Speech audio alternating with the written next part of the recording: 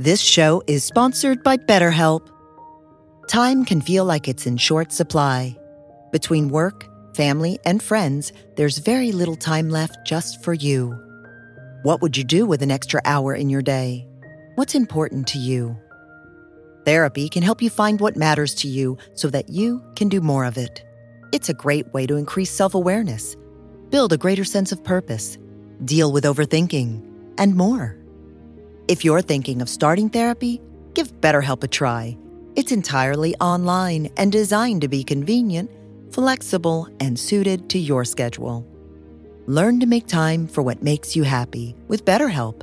Visit BetterHelp.com/BeHereNow today to get 10% off your first month. That's BetterHelp, HELP.com/BeHereNow.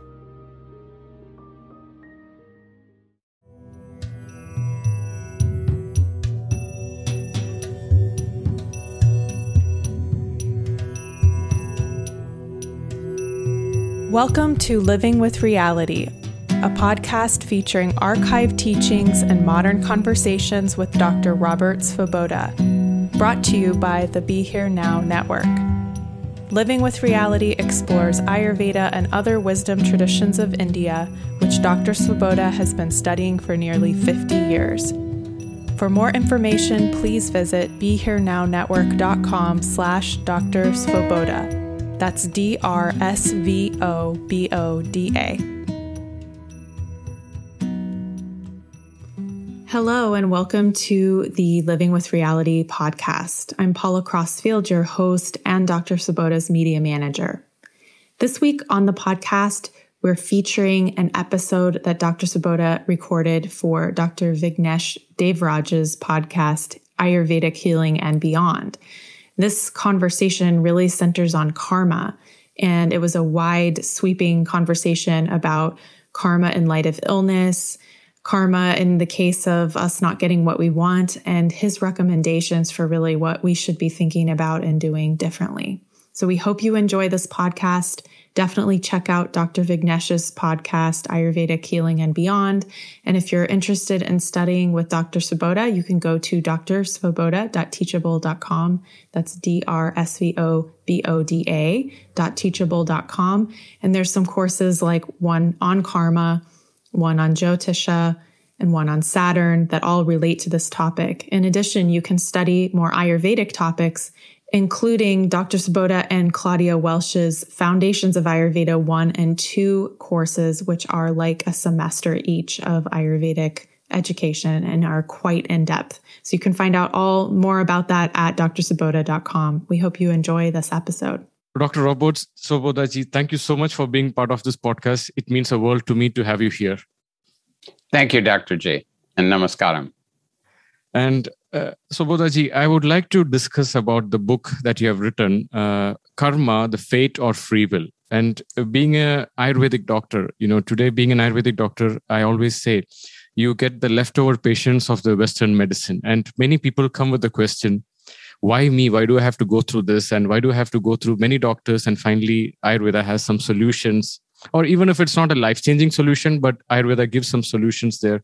So, and then they get into path of spirituality, metaphysics, and also they end up with the concept of law of karma. Why is this happening to me? Some people come with the concept, am I a victim? Why did this happen to me? Some people accept this. Maybe this is the lesson for my life. So then that concept of law of karma, it has been a question for many people. What should I understand from this? What is this karma? And how can I understand and how can I input this into my life and learn from this? So this is what I would like to discuss in this podcast, Svoboda ji. Thank you, G. And I think that first of all, what's important to remember is Gahana Karmano Gatihi. The gati, the way that karma moves, the reasons why things happen, they are gahana. They're very, very deep. They're very difficult for people like you and me, who are human beings, to understand. Mm-hmm. And just in that example that you you gave just now. And this has been something that's been true, really. Maybe it's even slightly less true now, but it was true when I started the Ayurvedic College back in 1974, almost 50 years ago, that people came to Ayurveda only after they had exhausted all of their allopathic options. So true. And of course, one of the important reasons for this is that people go, and not everyone, but many people go to allopathy because it offers a quick fix. It offers immediate results. Of course, as is often the case with many things, fast results may not last very long.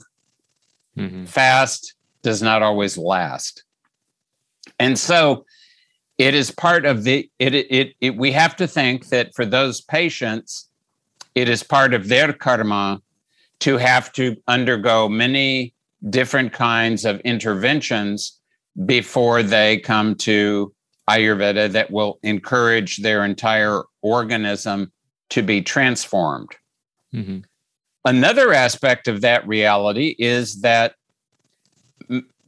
many people simply do not want to acknowledge what is reality. And the reality is, if you do not eat properly, if you do not exercise properly, if you do not get good sleep, you will not be healthy.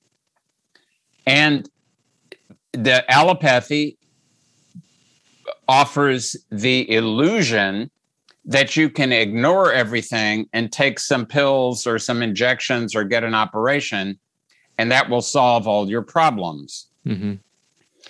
And what it will do is solve some problems, and maybe it will allow you to ignore other problems.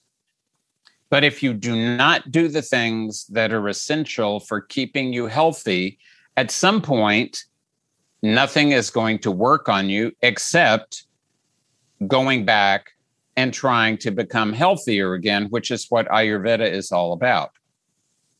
Now, I think we also have to consider the even bigger picture of why it is that Ayurveda, and not just Ayurveda, in India there are many medical systems, but if you think of Ayurveda and Unani and homeopathy and naturopathy and Siddha, people only go to them when they can't do anything else, when they have failed with allopathy.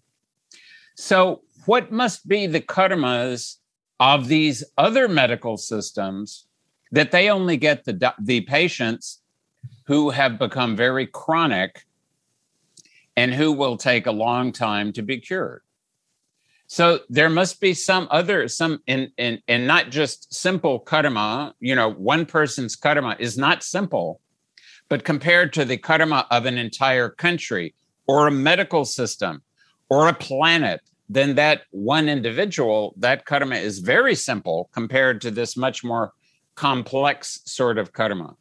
And I don't think there's any way to know why this is the case. But I think it's worthwhile noting that it is the case that if you elect to become a Vaidya, an Ayurvedic doctor, you should understand that people are going to look at you in a particular way.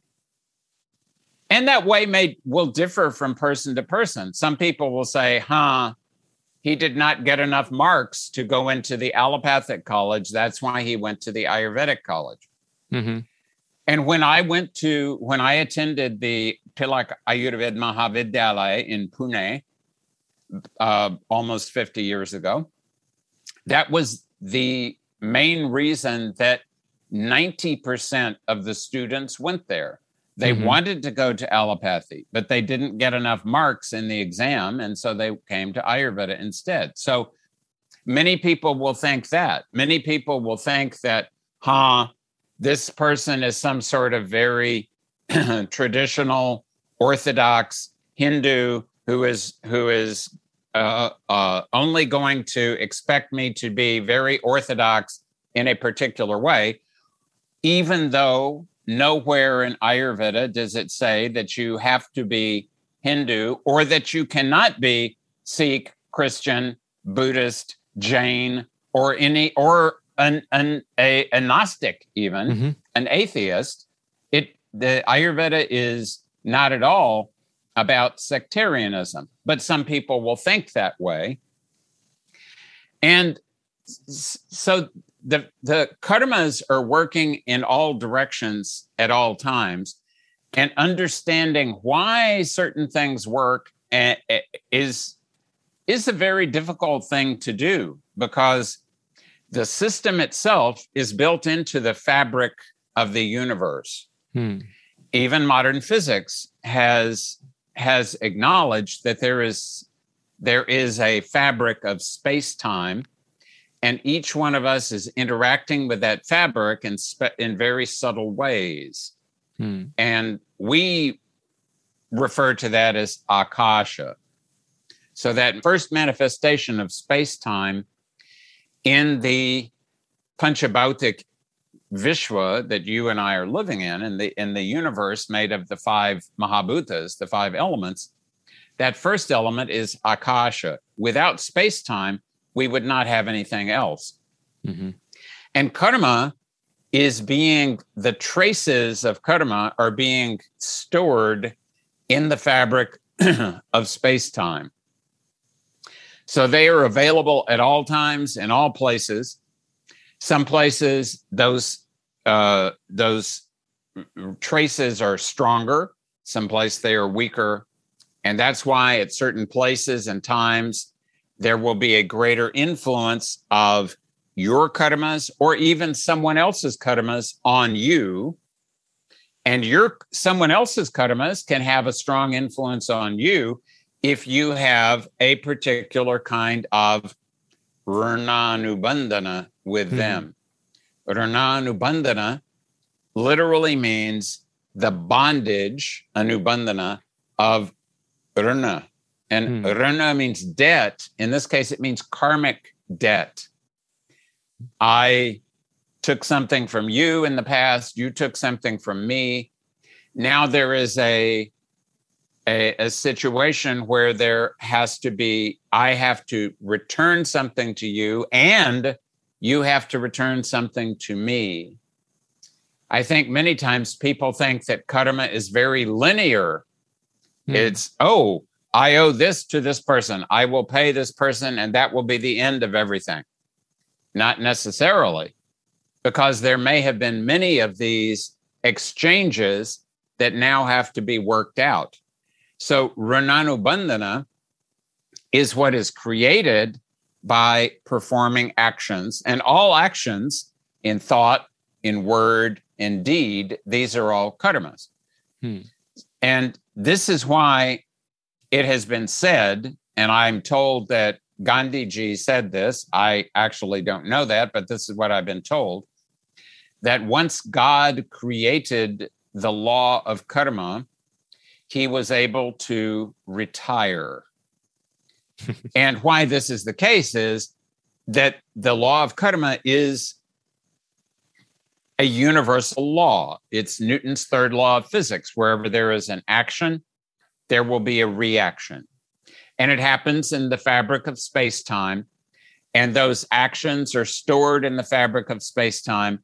And then when the time for the reaction occurs, when the karma phala, the fruits of karma, have matured, then automatically that reaction will occur. It doesn't require some supreme being to be directing everything. It is happening automatically.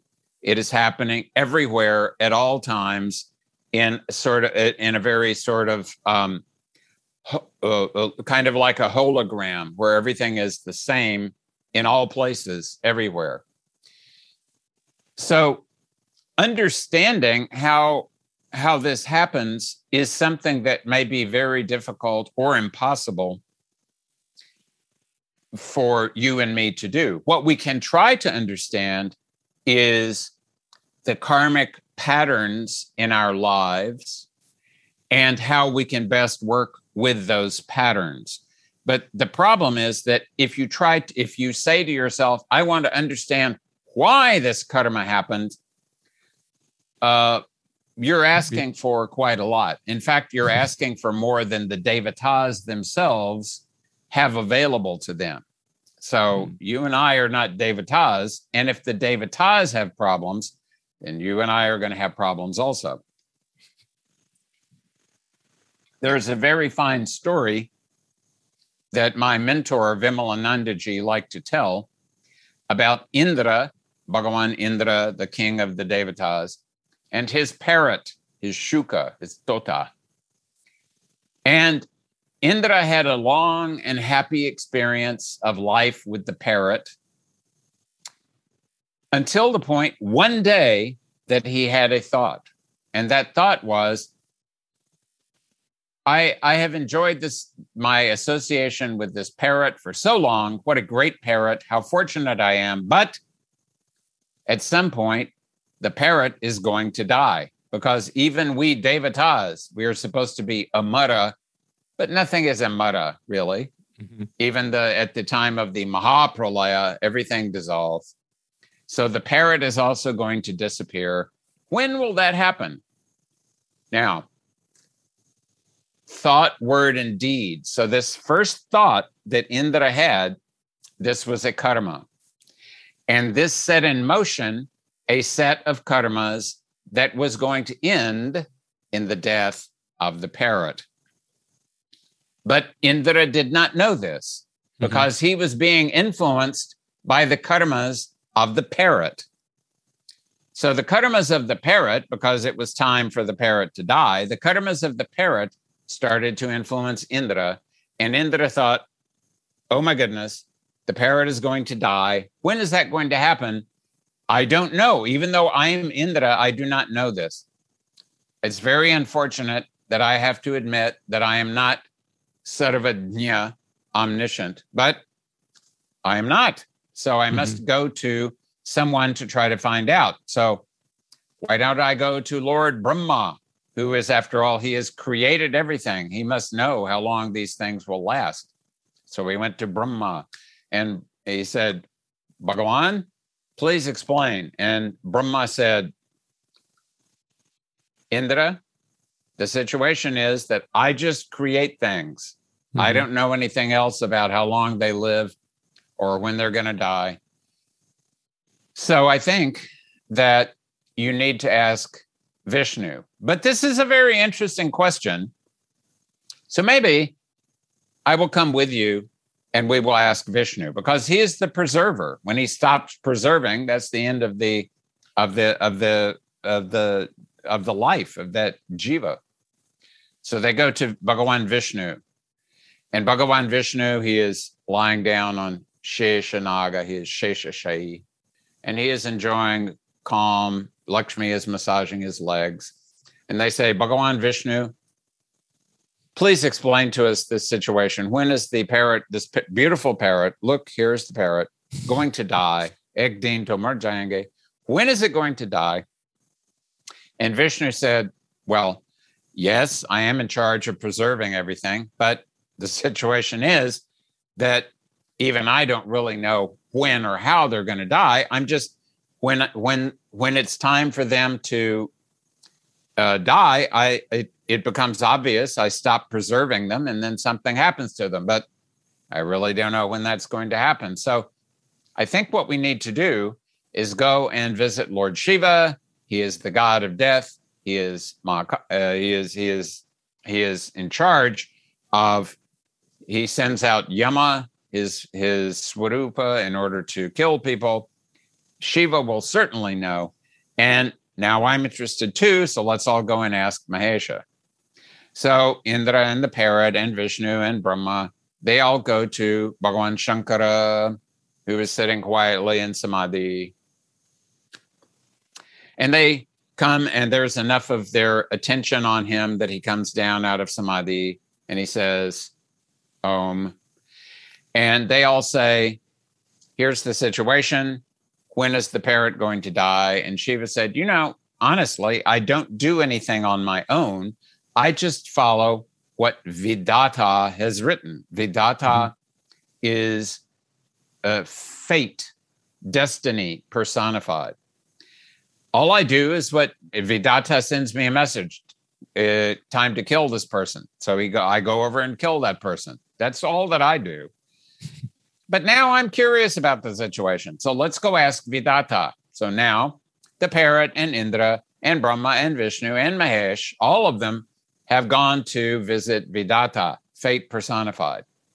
And so they go to visit fate, and they all say, oh, Vidata Bhagawan, you are in charge of deciding who lives and who dies. And when that happens, please tell us when this beautiful parrot is going to pass on.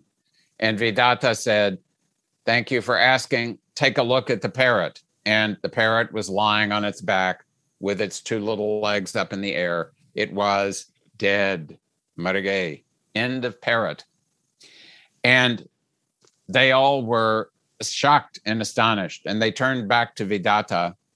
And fate said, it was written in the parrot's destiny that when the parrot, along with Indra, Brahma, Vishnu, and Shiva, all came in front of Vidata, then the parrot would die. So if Indra had not thought of this question and not met all of you, and you had not all come, the parrot would still be alive. However, the parrot is now dead, so that was the end of that. That's such a powerful story. I mean, when we read that, two questions come to our mind. Like, is everything already predestined, or to what extent do I have my free will? I mean, this is the question that we always go. And like in that book, Fate or Free Will, you have written, there are some parts people believe that if you are sick, you should not go to a doctor because you're going through the sickness because it's your karma. But then Ayurveda people came and told, maybe finding that doctor was also part of your karma, so you came for your treatment. So this was again another way of looking at it. Like, it's not that you're suffering because of your karma, but finding a healer and going through that healing is also a part of your destiny. I mean, so when we look at these two, where do we understand what is it my free will and where is fate? Like, there is a statement which I love, but it's by a person called Reinhold Niebuhr. Grant me the serenity to accept the things I cannot change, the courage to change the things I can, and the wisdom to know the difference. So, Dr. Soboda-ji, I think your book was about how to know the difference, but can you elaborate? How can we be more sensitive to understand the difference? What is it that I can change and what is it that I cannot? What is the karma that I have to go through? And what is the karma that this I can relinquish and also to use my free will there? And this is an excellent question. And of course, it is a question that people have been asking for thousands of years. And there is still no one answer. And there's still no one answer for that very reason that was explained in that story about Indra and his parrot. Exactly. If it is my destiny to experience something, then no matter how many times I try to figure out what to do, all of the directions will point me towards doing what I have to do. So there was a famous story about the Indian film actor Dilip Kumar. I forget his real name. Let's just call him Dilip Kumar. He had a Jyotishi, an astrologer, and that Jyotishi would advise him, please take this project, ignore this project. And by following this advice of this astrologer, Dilip Kumar was a great actor. He was in many classic films. He became very famous. He accumulated a good amount of cash. And then he said to himself, it's great that I've done all of this acting, but I want to be a producer myself. And he came up with a project and he took it to the astrologer, and the astrologer said, absolutely, it's going to be a big hit. And Dilip Kumar made the project, and it was a total flop. All of the money gone. And then Dilip Kumar went back to the astrologer, and the astrologer looked again, and then he said, "Oh my God, I made a mistake that even an amateur astrologer would not make." But of course, then it was too late. And why did he make that mistake? He made that mistake, even though he had been looking at this chart for the past many, many years. He made this mistake because it was destined that Dilip Kumarji should lose all of his money at this moment.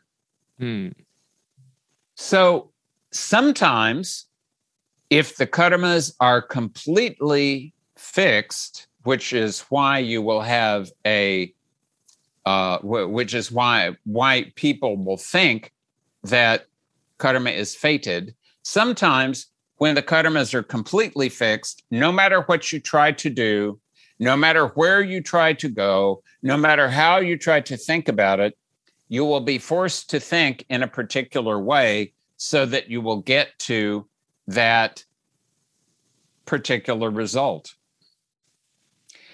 And when it's really fated that way, then there is no escape. There's a Sufi story about a man living in Baghdad in Iraq, and this is hundreds of years ago. And that Sufi, this man was a very he was a good sadhak, and he was aligning himself with reality. And one day he was in the bazaar in Baghdad, and he saw death.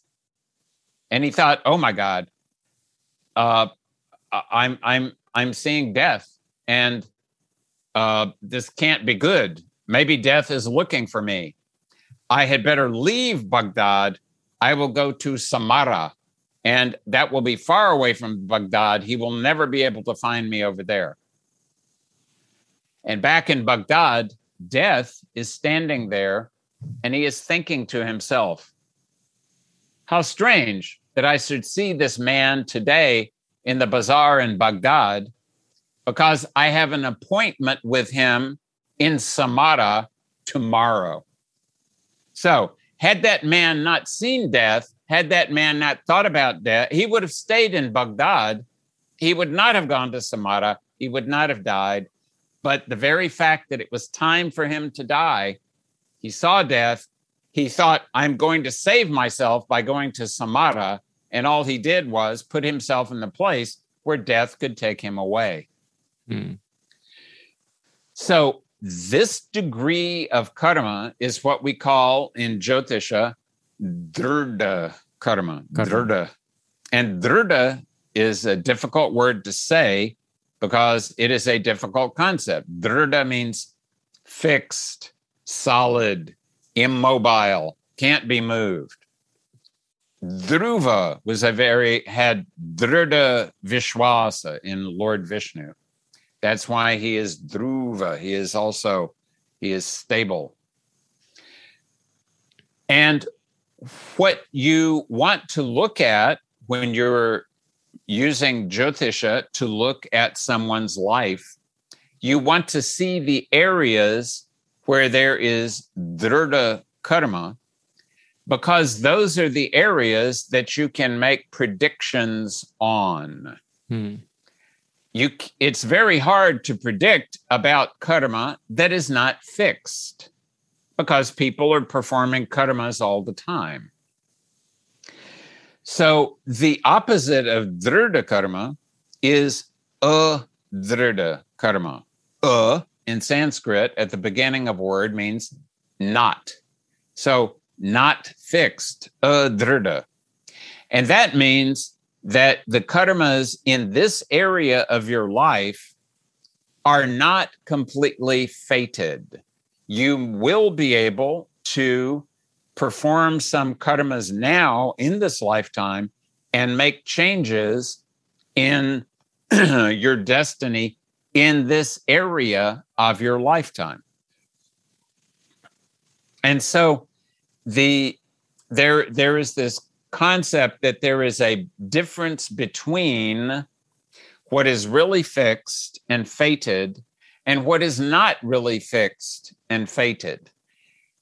One of the problems that I've seen talking to people about Jyotisha over these past, I've been studying Jyotisha since 45 years now, is in India, most people believe that everything is fated, that everything is written down in the horoscope and you can see it and it's obvious and your life is going to be like that, whether you want it to be or not.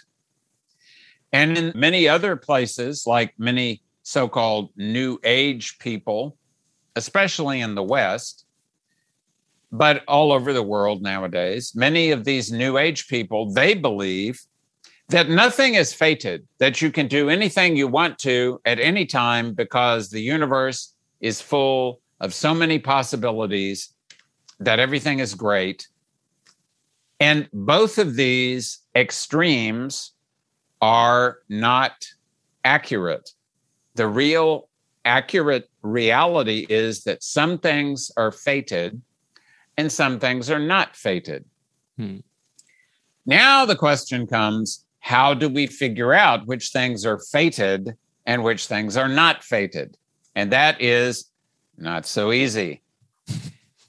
In Jyotisha, what we do is we look for something that we call in English confluence.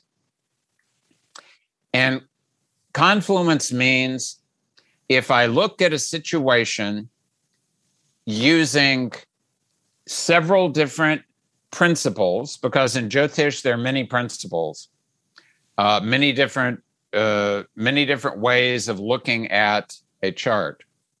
And the rule is if every time or most of the different principles that you apply to a chart, if they give you the same result, then that probably means that that result is fated, because you're getting the same message from many different places.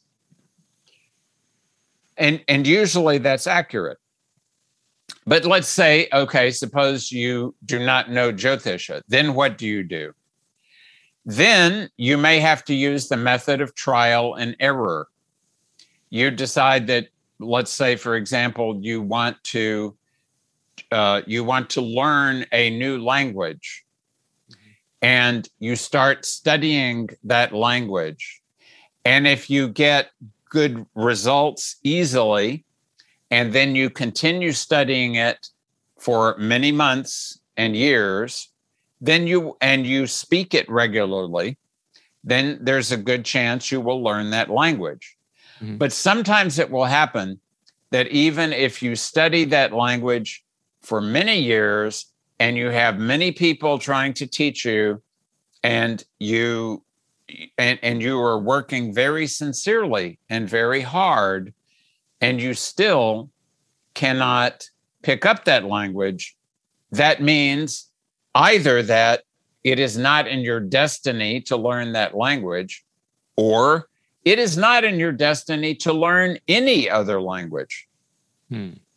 So the method of trial and error is the method that you may have to use unless you have something like Jyotisha to assist you, or maybe you have some guru, and then you can employ what we call aptavakya. You can get advice from someone who is very knowledgeable about karma, and they can tell you that this is in your destiny or not in your destiny. Or maybe you will get a dream, or maybe there will be some other indication. But if there is no indication that you can get, then you simply have to try things out, and you have to pay close attention, because otherwise you see people trying to do the same thing over and over. They want to learn to sing, and they get a Sangeet guru, and they do riyaz, they do abhyasa for a long time, and they still don't sound any good. And they conclude that the Sangeet guru is useless, and they get another Sangeet guru, and then they get another one, but the result is the same. If you keep getting the same result again and again, there are only two possibilities. One is that at that time in your life, that is the only result you can get. And maybe in the future, you will get a different result according to your dashas, which planet is influencing you at which time. Or the possibility is that your lifelong, that is going to be the same result. And sometimes it's difficult to know, but sometimes it's almost always difficult to know. But it's valuable to always, and this is something very similar to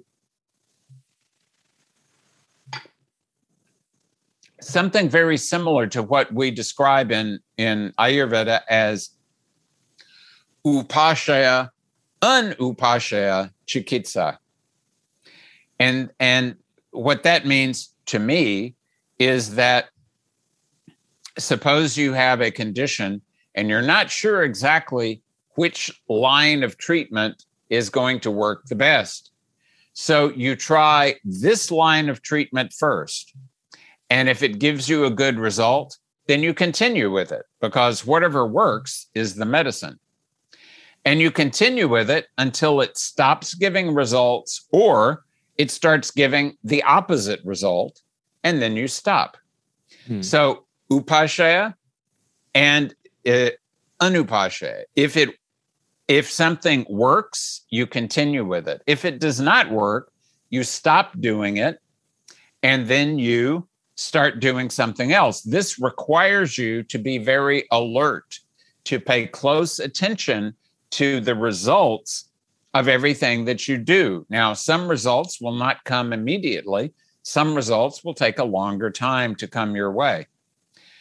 So you have to be, and it's always helpful to have other people, an astrologer, a saintly type sadhu guru figure, any kind of elder person who has more experience than you, especially an expert in that area of knowledge that you're interested in. Getting advice from good people can assist you to understand whether something is actually whether you're going to be able to be successful or maybe not. So Bodaji, I mean, this, some people listening to this might feel relieved. Some people listening to this might feel, oh my God, so I am fated to go through this. So in such situations, we usually tell them, once you know this is how the fate is going to be, let's not waste our time fighting it. Let us minimize the casualties that could happen from there. Like, I think in your book, there is a part when you mention, let's imagine that, there is a fate that a stone is going to hit your head. Maybe we do have the possibility to reduce the size of the stone, or a big stone can hit you and you could be really brain injured, or we could do some certain steps to make sure the size of the stone could be reduced. And that is one aspect in your book that I have read. So even though some fate can be possible, but you also mentioned that we do have the possibility to minimize whatever the risk. And also there is a statement that you mentioned of Voltaire. As Voltaire used to say, you may not be able to alter the cards dealt to you in the game of life, but you certainly have control over how you play them. Even if your free will does not extend to changing your fate, it may extend to being able to manipulate your life in such a way that you minimize one area of fate that is not so desirable and maximize one area of fate that is. So I think this is where the whole idea is. I mean, where we can interpret all the sciences of Jyotish, the sciences of our gurus, and also this Aptavachana. I think that's where we need to invest our learning more. This is why it is so important, and this is why it has been emphasized again and again by expert people that during Kali Yuga, the most important thing to do is to repeat the name of God, because that itself is a karma. And the more you repeat that name, the more you align with that reality. And as you align more with that reality, then automatically the reality of Bhagavan or God or whatever name you want to apply, that reality will organize your life in the best possible way automatically. There is a famous book on Advaita Vedanta called the Tripura Rahasya. And in the Tripura Rahasya, there is one passage that says very clearly, what are you waiting for? Do you not see all around you that the fire of destruction is burning down everything that has been created? Do not waste any time. Immediately go to the feet of Lord Shiva and surrender to him completely. And he will organize things in your life as best as possible. So yes, it makes a tremendous difference. And here is where we have to draw the distinction between the fact of the karma and the intensity of the karma. So it's sort of like the difference between Shiva and Shakti. The Shakti provides intensity. Shiva provides orientation, direction, and it provides the nature of what is going to happen. Shakti provides the intensity. So if it is a rock that is going to fall on your head, Vimalananda, my mentor, used to say, if the rock is destined to fall on your head, it is going to fall on your head unless someone takes that karma away from you and takes on that karma for himself or herself. Otherwise, the rock is going to fall on your head. But it will make a tremendous difference if the rock weighs 1 gram, or it weighs 1 kilo, or it weighs 1 ton. If it weighs 1 gram, it will bounce off your head. You may not even feel it. If it weighs 1 ton, probably you will not feel it either, because it will fall on your head and smash you completely, and probably immediately. If it weighs 1 kilo, then that could cause you a lot of damage unless you have a very strong helmet on. And that helmet, it will hit the helmet, it will dent it, it may bruise your head, but at least it will not kill you. And that helmet is what we call, in both Ayurveda and Jyotish, upaya. Upaya. And aya in Sanskrit, of course, means income. Aya and vyaya. But upaya means a secondary benefit. So it's secondary because it's not solving the problem completely. It's secondary because at least it is mitigating the problem. It is reducing the problem. And this is the third area of karmic intensity.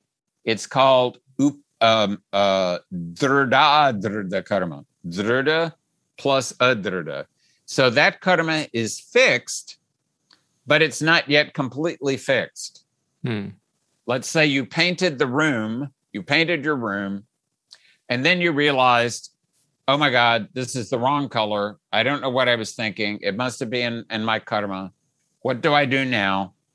But if the paint has not dried yet, you can still get some paint thinner, and you can reduce the amount of paint on the wall, and then you can put some darker paint on top of it, and it will not be as good as if you had done the original paint job in the right color, but at least it will have salvaged the situation.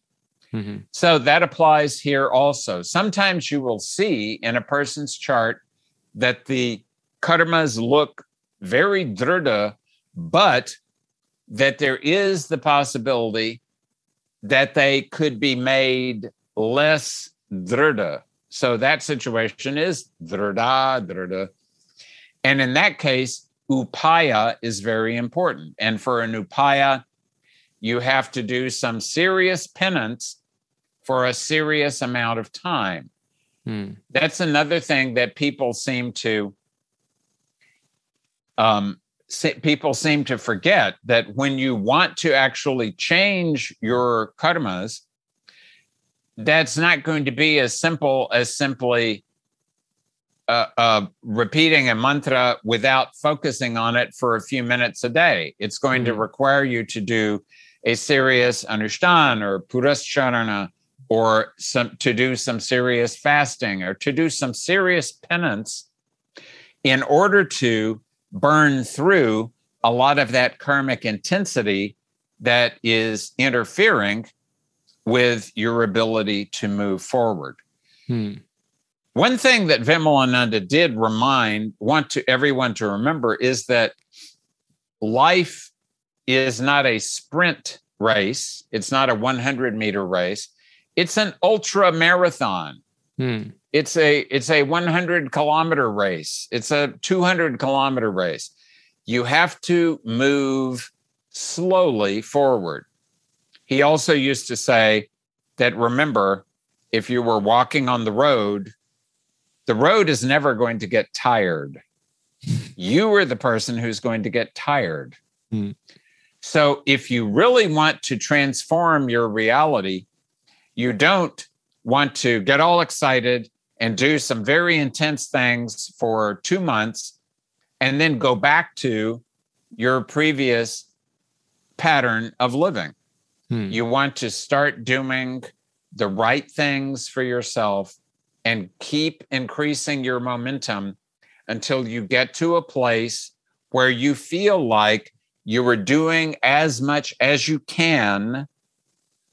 And then you keep doing that much, and you just keep doing that much indefinitely, because if it is giving you good results, you should not stop until it stops giving you good results. But with the name of God, once you start getting good results, you will continue getting good results. Now, in that regard, Vimalananda also said, remember that when you start repeating the name of God, the first thing that's going to happen is you will become more miserable. And that's because God is going to start causing these not so good karmas to manifest so you can get rid of them, so that you can be free of all of this heavy weight of karma that is on you. Because if you did not have a heavy weight of karma, you could not possibly have been born here in Mrityu Loka. You have to have very serious karmas to be born in Mrityu Loka, which is where we are right now.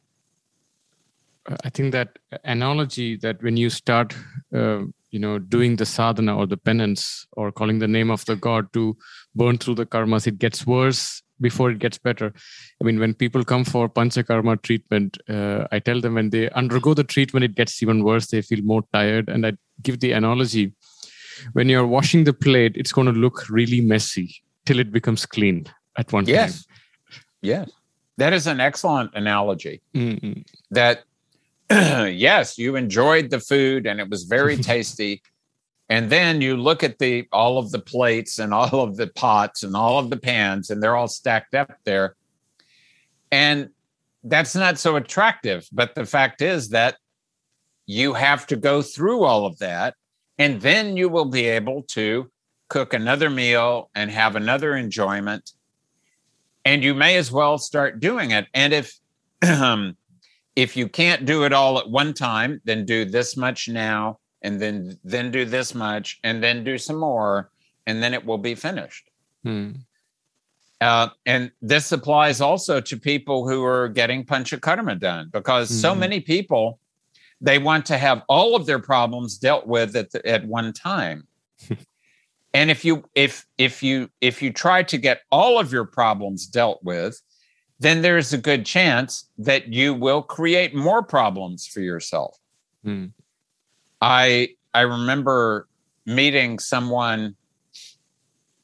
This was a number of years ago, and this person had been. It was an American, had been studying with a well-known at that time Vaidya in India, and they had been doing very intense panchakarma on themselves, and as part of this process, suddenly there came up from a manifestation in this person's body of a skin problem that they had when they were very small, totally forgotten about. And this skin problem had come up, but at a moment when the body was too weak to go through the whole process of having it come up and then throwing it out.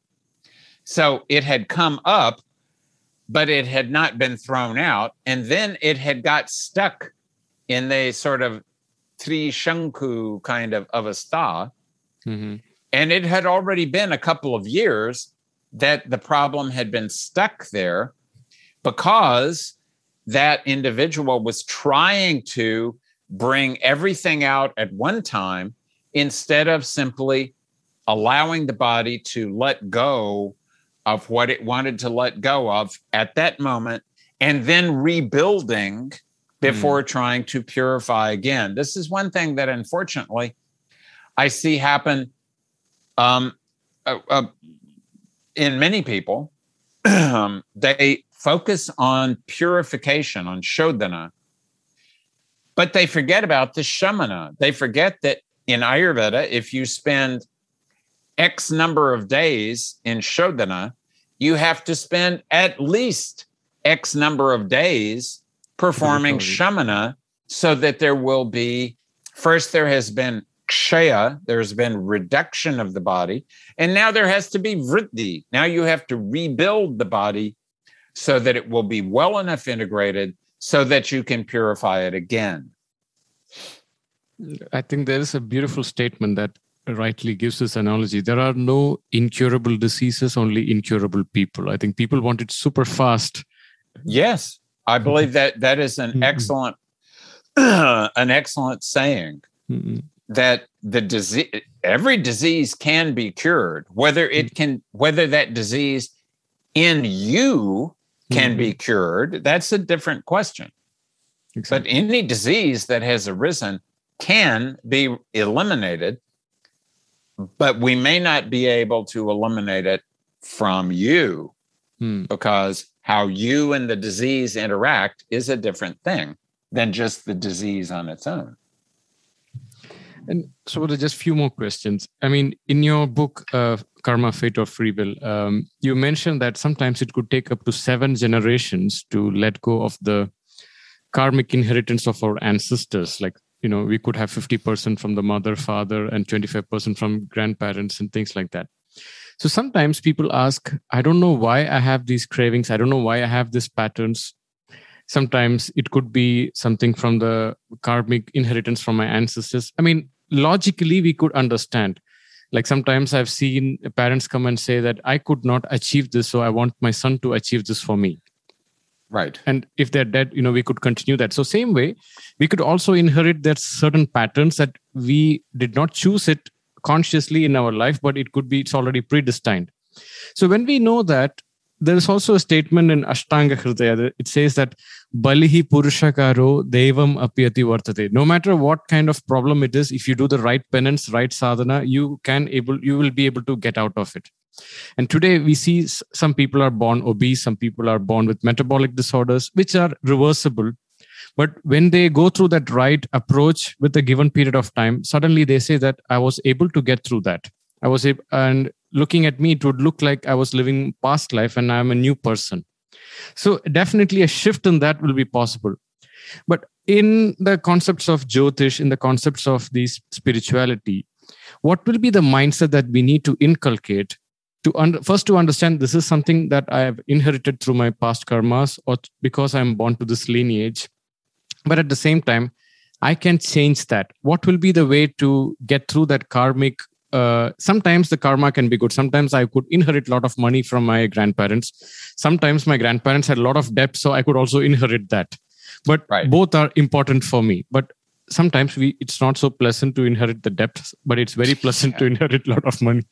But how do we take this if it is a debt? And how do we enjoy this to understand? In my opinion, the first thing that everybody should do is to admit the reality of whatever situation they are in. Vimalananda always liked to say that it is always good to live with reality, because if you don't, reality will come to live with you. And that's what happens to many people. Here's the reality. There are these debts that I have from my grandparents. I would like to avoid it, but those debts have now come down to me. Well, it is now up to me to decide how to deal with that situation. The worst way to deal with the situation is to pretend that it does not exist. That is the completely Thomasy, that is the approach of Thomas. Oh, those, I'm ignoring those. That has no reality. Meanwhile, the interest is increasing and the court believes it has reality. The government believes, the bank, they all agree that it has some reality. But you say, no, everything is fine, until one day you are arrested because you have been ignoring all of the messages that reality has been trying to send to you. Then there's the approach of rajas. Oh, I must deal with this immediately. I will work very hard. I will pay it off as quickly as I can. But then you work so hard that you damage your health, you damage your relationship with your family because you ignore them. You decide that what you're going to do is solve this problem immediately, but by solving that problem, you create 3 other problems. That's more the excess rajas approach to things. Be overactive. Whereas the approach of sattva, sat meaning true or real, is to examine the situation carefully. Here are these debts. I may not like them, but I'm responsible for them. But I can't pay them off all at once. It might take me 20 years to pay them off. But at least if I pay them off this much a year over 20 years, after 20 years, it will get paid off. Meanwhile, I can take care of my other responsibilities to myself, to my family, to whatever my job is. I can take care of everything without making anything, without neglecting anything. It will require focus, it will require determination, and it will require the ability to keep moving forward even when things are challenging. Now, today, of course, people have a much shorter attention span. And part of the reason, of course, is because of screens like this. They have a shorter attention span because they always want to know what new. Navinam, kshane. Everything, every moment, there is something new is happening. And people are so focused on what is happening on the outside that they forget that what is most important is understanding who you are, what your obligations are, and how you can move forward properly. One of the greatnesses of India is that they have not focused so much on how great life is. They focused more on what are your runas? Who do you owe in life? And you have a matru runa, you have a debt to your mother, because she gave you life. You have a pitru runa, you have a debt to your father because you have his gotra, you have his lineage, and you are in his family. You have a debt to your guru. You have a debt to the vidya that you learn. So there are many debts that you have, and those are even many of them are separate from the personal karmic debts that you have. These are generic debts that everyone who is born has. You have a debt to the prithvi, the land where you were born, and to the language that you speak, and to the culture that you're brought up in, and to the devatas to your ishta devata. So being aware of all of these karmic obligations that we have, and understanding that if we pay back a little bit of each obligation every day, then that is going to every day benefit us as we move forward through life. As Charakacharya says, in his chapter on Rasayana, in his Chikitsasthana, that yes, there's all these substances that we can use for Rasayana, but a person who speaks the truth and observes the various restrictions that are necessary for life, and then takes in and displays all of those good gunas that we require in order to live properly, that person, just by his or her achara, by behavior, is rejuvenated every day. That's the achara rasayana. So each one of us, that if we are paying attention to what we know that we owe, to the debts that we know that we have, and we pay back each one a little bit every day, then over a period of many years, there will be a tremendous transformation in the karmic perspective of where we started and where we have got as a result of being focused and disciplined and diligent. So I think that all too often what happens is people decide that they must try to change something in themselves that doesn't seem to be changeable. But if it is not changeable and you have tried to change it, if you make a sincere attempt to change it, let's say 3 times, you make a sincere attempt over a period of time to change it, no result. You say, okay, maybe it's not the right time.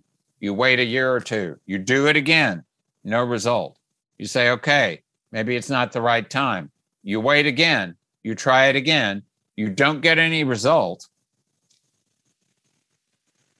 You have to start to think that maybe you're not going to get a result in that area of your lifetime. And there probably are other areas in your life that you can put in that same amount of effort and get a much better result. So why not put in extra effort over in those areas where you are getting results, and keep getting results until you're not getting so many results anymore, and then move on to something new. But I forget what that saying is, but it's sort of like the definition of insanity. Thank you. Doing the same thing and expecting different results. And expecting a different result. Yes. So we have to think of that as being insanity. Mhm. I can completely relate to that. I think if I have to sum up or rephrase what you mentioned, it's like the concept of sattva is to understand where to apply rajas and where to apply tamas. Sometimes you need to act on it. Sometimes you just need to be passive about it. Just let it go. Just don't bother it. Rajas and tamas are very excellent qualities, and without them, the world would not exist. I still run across some people who claim to practice yoga, who believe that they must exist only in sattva and avoid rajas and tamas completely. But we can't avoid rajas and tamas when we're living in the world. What we can do is use the right amount of rajas and tamas at the right moment in order to achieve the goals that we want to achieve. I think the idea of calling the name of God or sadhana is to appreciate the sattva quality, which is sattva is the clarity to know where to use rajas and where to use tamas. I think that clarity is the foundation of this knowledge.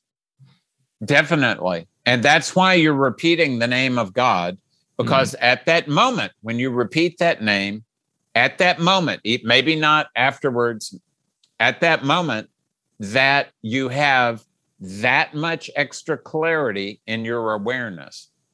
And if you keep doing that every day, then that is going to build up a pattern of having that sort of clarity in your awareness. And then when you try to examine things, then that clarity, there will be some extra clarity.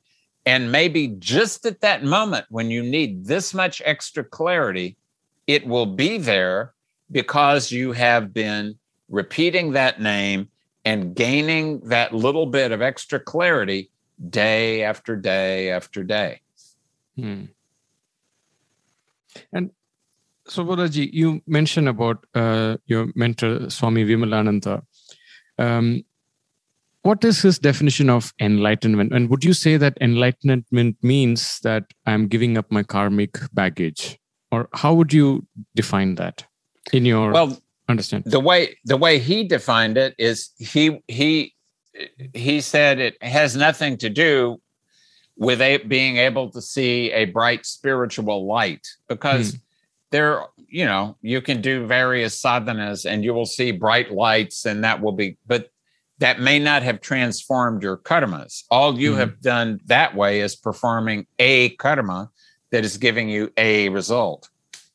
But in this case, performing or moving towards enlightenment, he said, meant making your karmic load lighter, working off the karmas that are weighting you down, that are keeping you in this plane of existence, in Mrityu Loka. The more you work through those karmas, the less there is that heaviness, and the more your awareness can move up into the astral regions. So for him, enlightenment meant, and inevitably, as your pre-existing karmas are worked off, then it becomes increased clarity in your awareness. And the more clarity that you have, the better you are able to know, to evaluate a situation and to know the best way to act in that situation.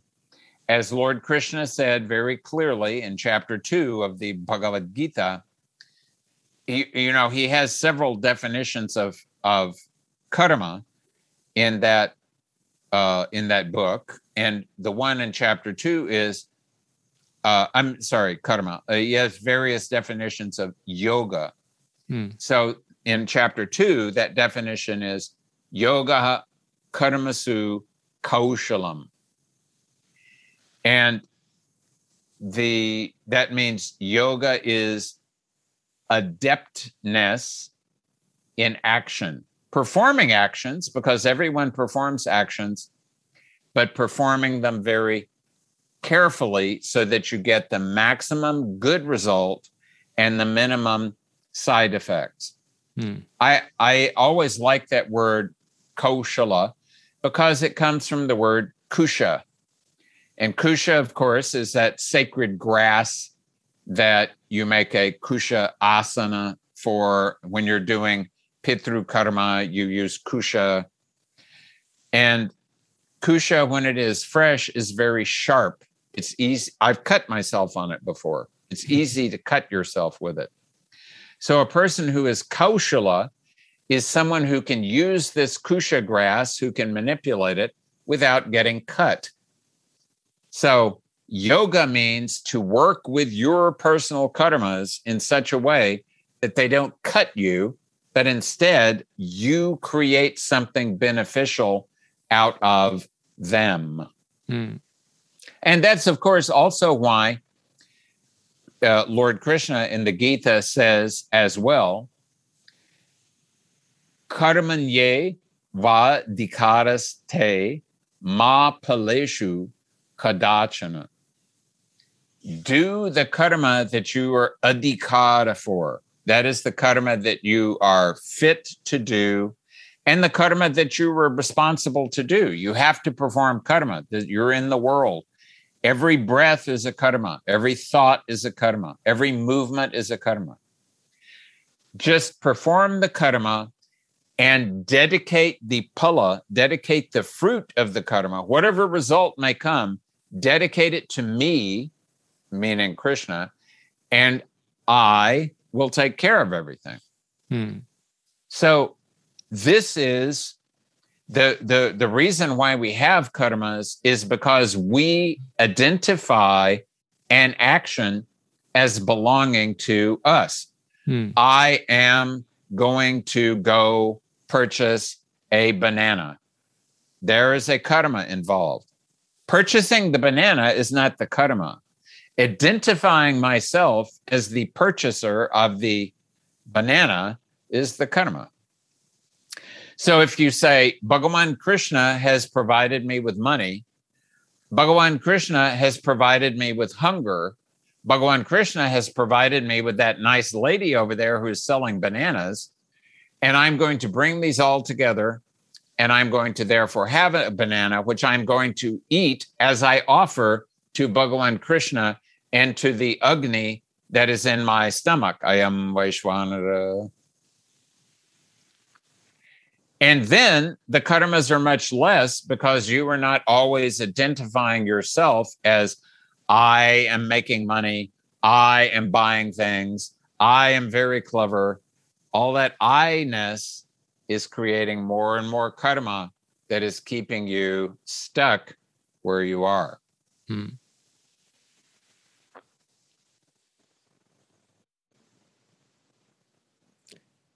I think I used to think that the word kusha, it also means happiness. The word kush also in Hindi means happiness. So it means that you're using it for the yogastu karma kaushalam. I think it's a way of getting happiness because you're being detached from the negative effects.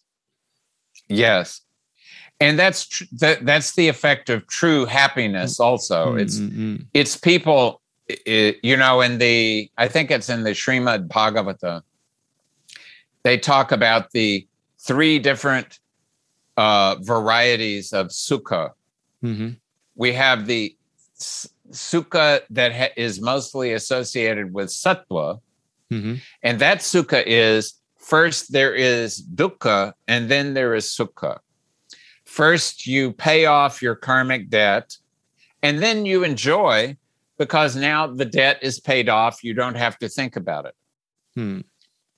The approach that is influenced by rajas is first you enjoy and you keep enjoying and you don't worry about the karmic debt until it becomes so large that you cannot avoid it anymore. But at least you had some pleasure. But in the case of tamas, there is dukkha at the beginning, dukkha in the middle, dukkha at the end, because what you think is pleasure is actually pain. You are taking drugs. You are harassing people. You were making money and never giving any of it away. You were taking money from people who are poor. All of these are, you think you are enjoying, but all that you're doing, you're not even really enjoying. You're enjoying in a very peculiar, perverted, abnormal kind of way. And you're creating worse karmas for yourself, that not just karmic debts, but very negative karmic debts that are going to come in your direction. I think the idea is to be as conscious as possible, and that consciousness is the key here. Yes, and to remember that one of the things we have to be most conscious of is the consciousness of what we desire and whether those desires are appropriate for us, and whether we can simply say, Bhagawan, this is what I desire. I don't know if it is good for me or not. Please, you organize things in my life in such a way that if it is good for me, that I will have it. If it is not good for me, please don't let me have it. This is a perfectly reasonable and equitable way to communicate with nature or providence or Bhagawan or whatever you want to call it, the universe. Because what you're saying is, this is my desire, but that's what I want is what is the right thing for me. What most people think of is, this is my desire, and because it's my desire, it must be the right thing for me. Otherwise, why would I have the desire? Forgetting that you have the desire because of your previous karmas. Otherwise, you would not have that desire. And unless you are sure that those karmas were all good karmas, then you cannot be sure then that desire is going to be a good desire for you or not. So this is why, there is the famous yogi, Nath yogi called Gorakhnath. And there are many sayings of Gorakhnath in the world. And one of those sayings is, Bina mange sumile dud, mange sumile pani, kenche se liye khun, ye Gorakh bani. So what Gorakh says is that if you don't desire anything, nature will feed you milk, because the milk comes from the mother for the baby. The baby is not doing anything to demand to tell the mother that she has to provide him milk, or she's going to take her to court and see that milk is delivered, whether she wants it to be delivered or not. No. The baby is simply helpless, and the mother is delivering milk out of the goodness of her heart. And if you remain calm, everything that you need, and you trust the universe, everything you need will come to you. If you ask for something from the universe will not give you milk, but it will give you water. I mean, nowadays things are different, but in the past in India, no, it was an unwritten law that if you asked anyone for water, they had to give it to you.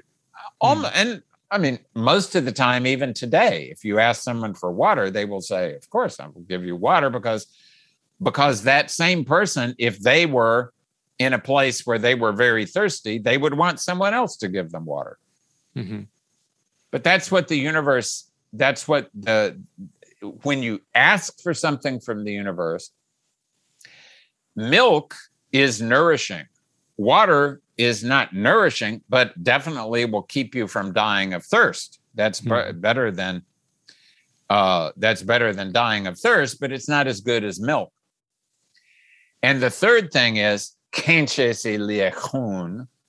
if you grab for something, you don't even say, I would like this, please give it to me. You say, I am taking this.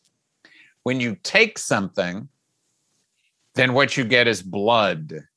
Because when you take khun ka badla khun, when you take blood, then you're going to have to pay back in blood. It's a very strong karmic exchange and very violent and very damaging. It will be damaging to whoever you take it from now. It will be damaging to you whenever the time comes to pay it back. So taking things and assuming that you have the right to take them, that is a big karma that you eventually are going to regret. I think that's why there is a beautiful statement in your book where you mention maybe not getting what you really, really wanted could be the best thing that could happen to you. I think that's exactly what it is. There was a famous Christian saint in Spain, Saint Teresa of Avila. Mm-hmm. And she said, more tears have been shed over answered prayers than over unanswered prayers. So once you desire something and you get it, and then you realize, what was I thinking? Why did I want that in the first place? And now I have it, and what am I going to do with it now? So honestly, the best thing is to desire that God organize everything for you, God or the goddess or whoever you have faith in, and let that come your way. You do the work that you need to do in the world, and for everything else, you rely on the universe, have faith, have vishwas, have shraddha, and automatically what you require will come your way. That's fantastic.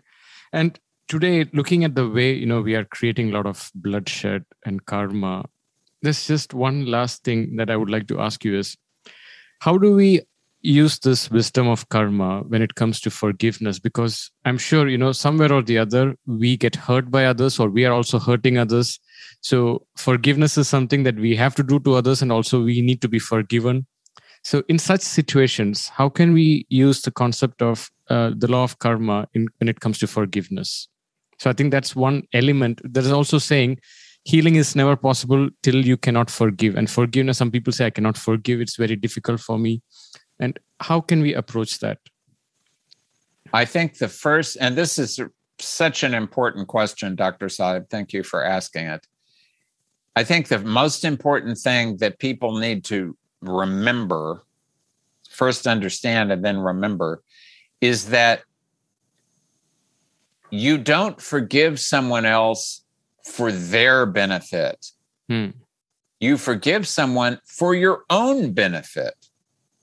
Because while you're holding on to that thing, oh, this person hurt me so badly, you're holding on to that wound. You're holding on to that trauma. And as long as you hold on to the trauma, that trauma can afflict you. Mm-hmm. But when you let go of the trauma, yes, it happened. We don't deny it. Yes, it was wrong. Absolutely, we agree with you. But that is now in the past. It is not happening today. Now, you learn from the past. You don't ever forget.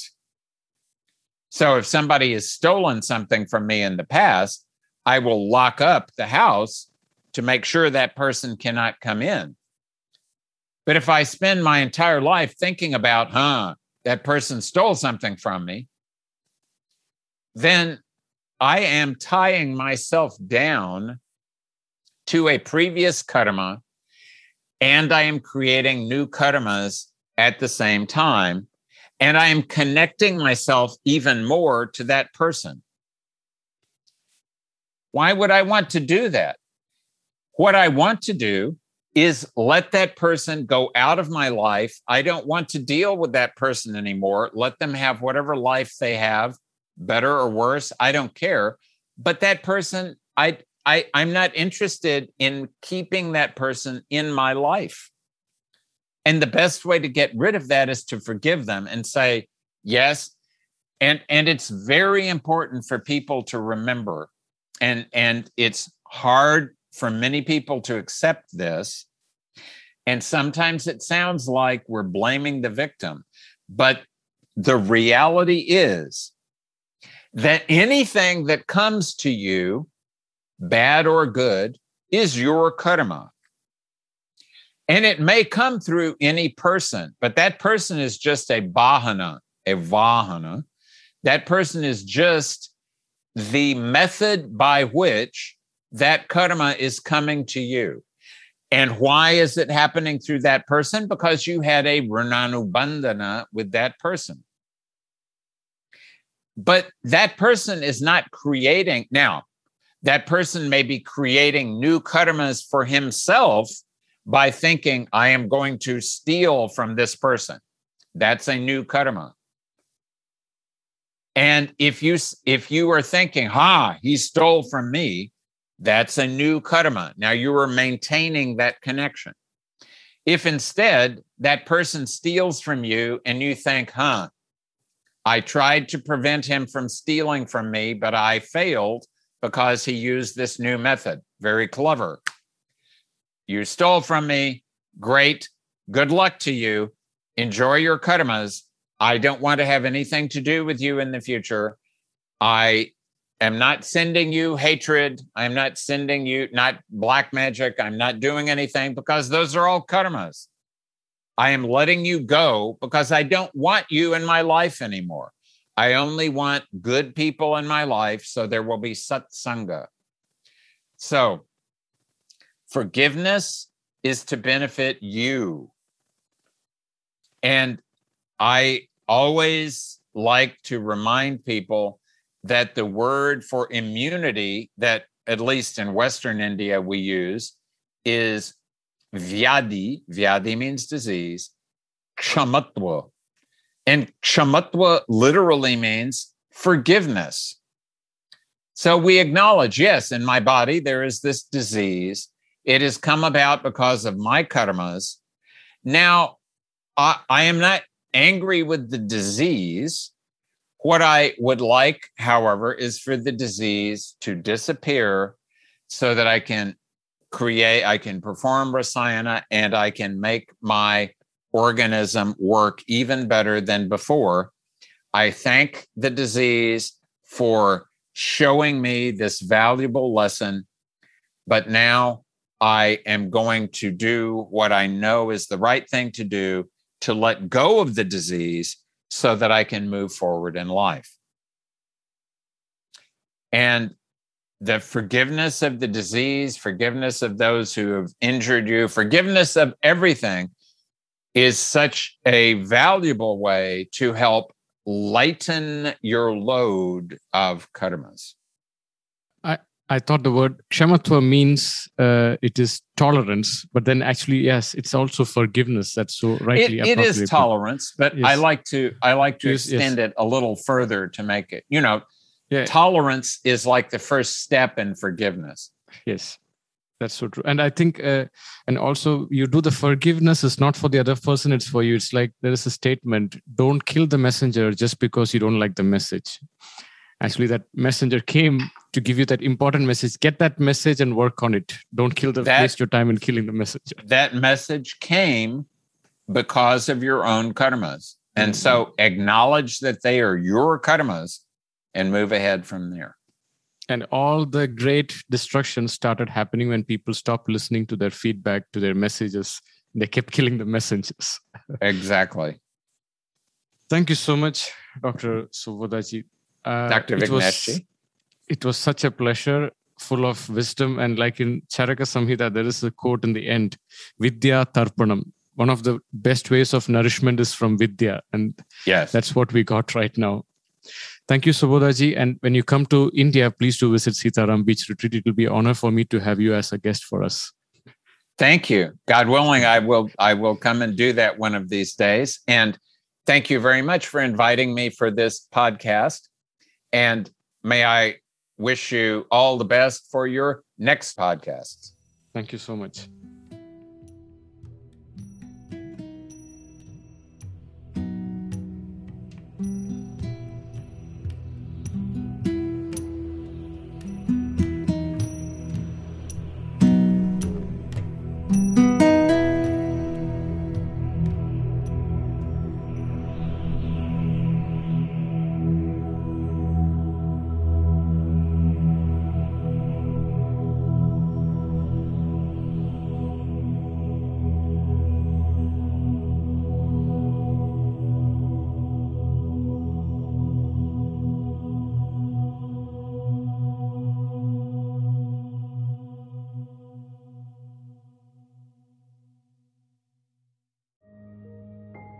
This show is sponsored by BetterHelp. Time can feel like it's in short supply. Between work, family, and friends, there's very little time left just for you. What would you do with an extra hour in your day? What's important to you? Therapy can help you find what matters to you so that you can do more of it. It's a great way to increase self-awareness, build a greater sense of purpose, deal with overthinking, and more. If you're thinking of starting therapy, give BetterHelp a try. It's entirely online and designed to be convenient, flexible, and suited to your schedule. Learn to make time for what makes you happy with BetterHelp. Visit BetterHelp.com/BeHereNow today to get 10% off your first month. That's BetterHelp, HELP.com/BeHereNow.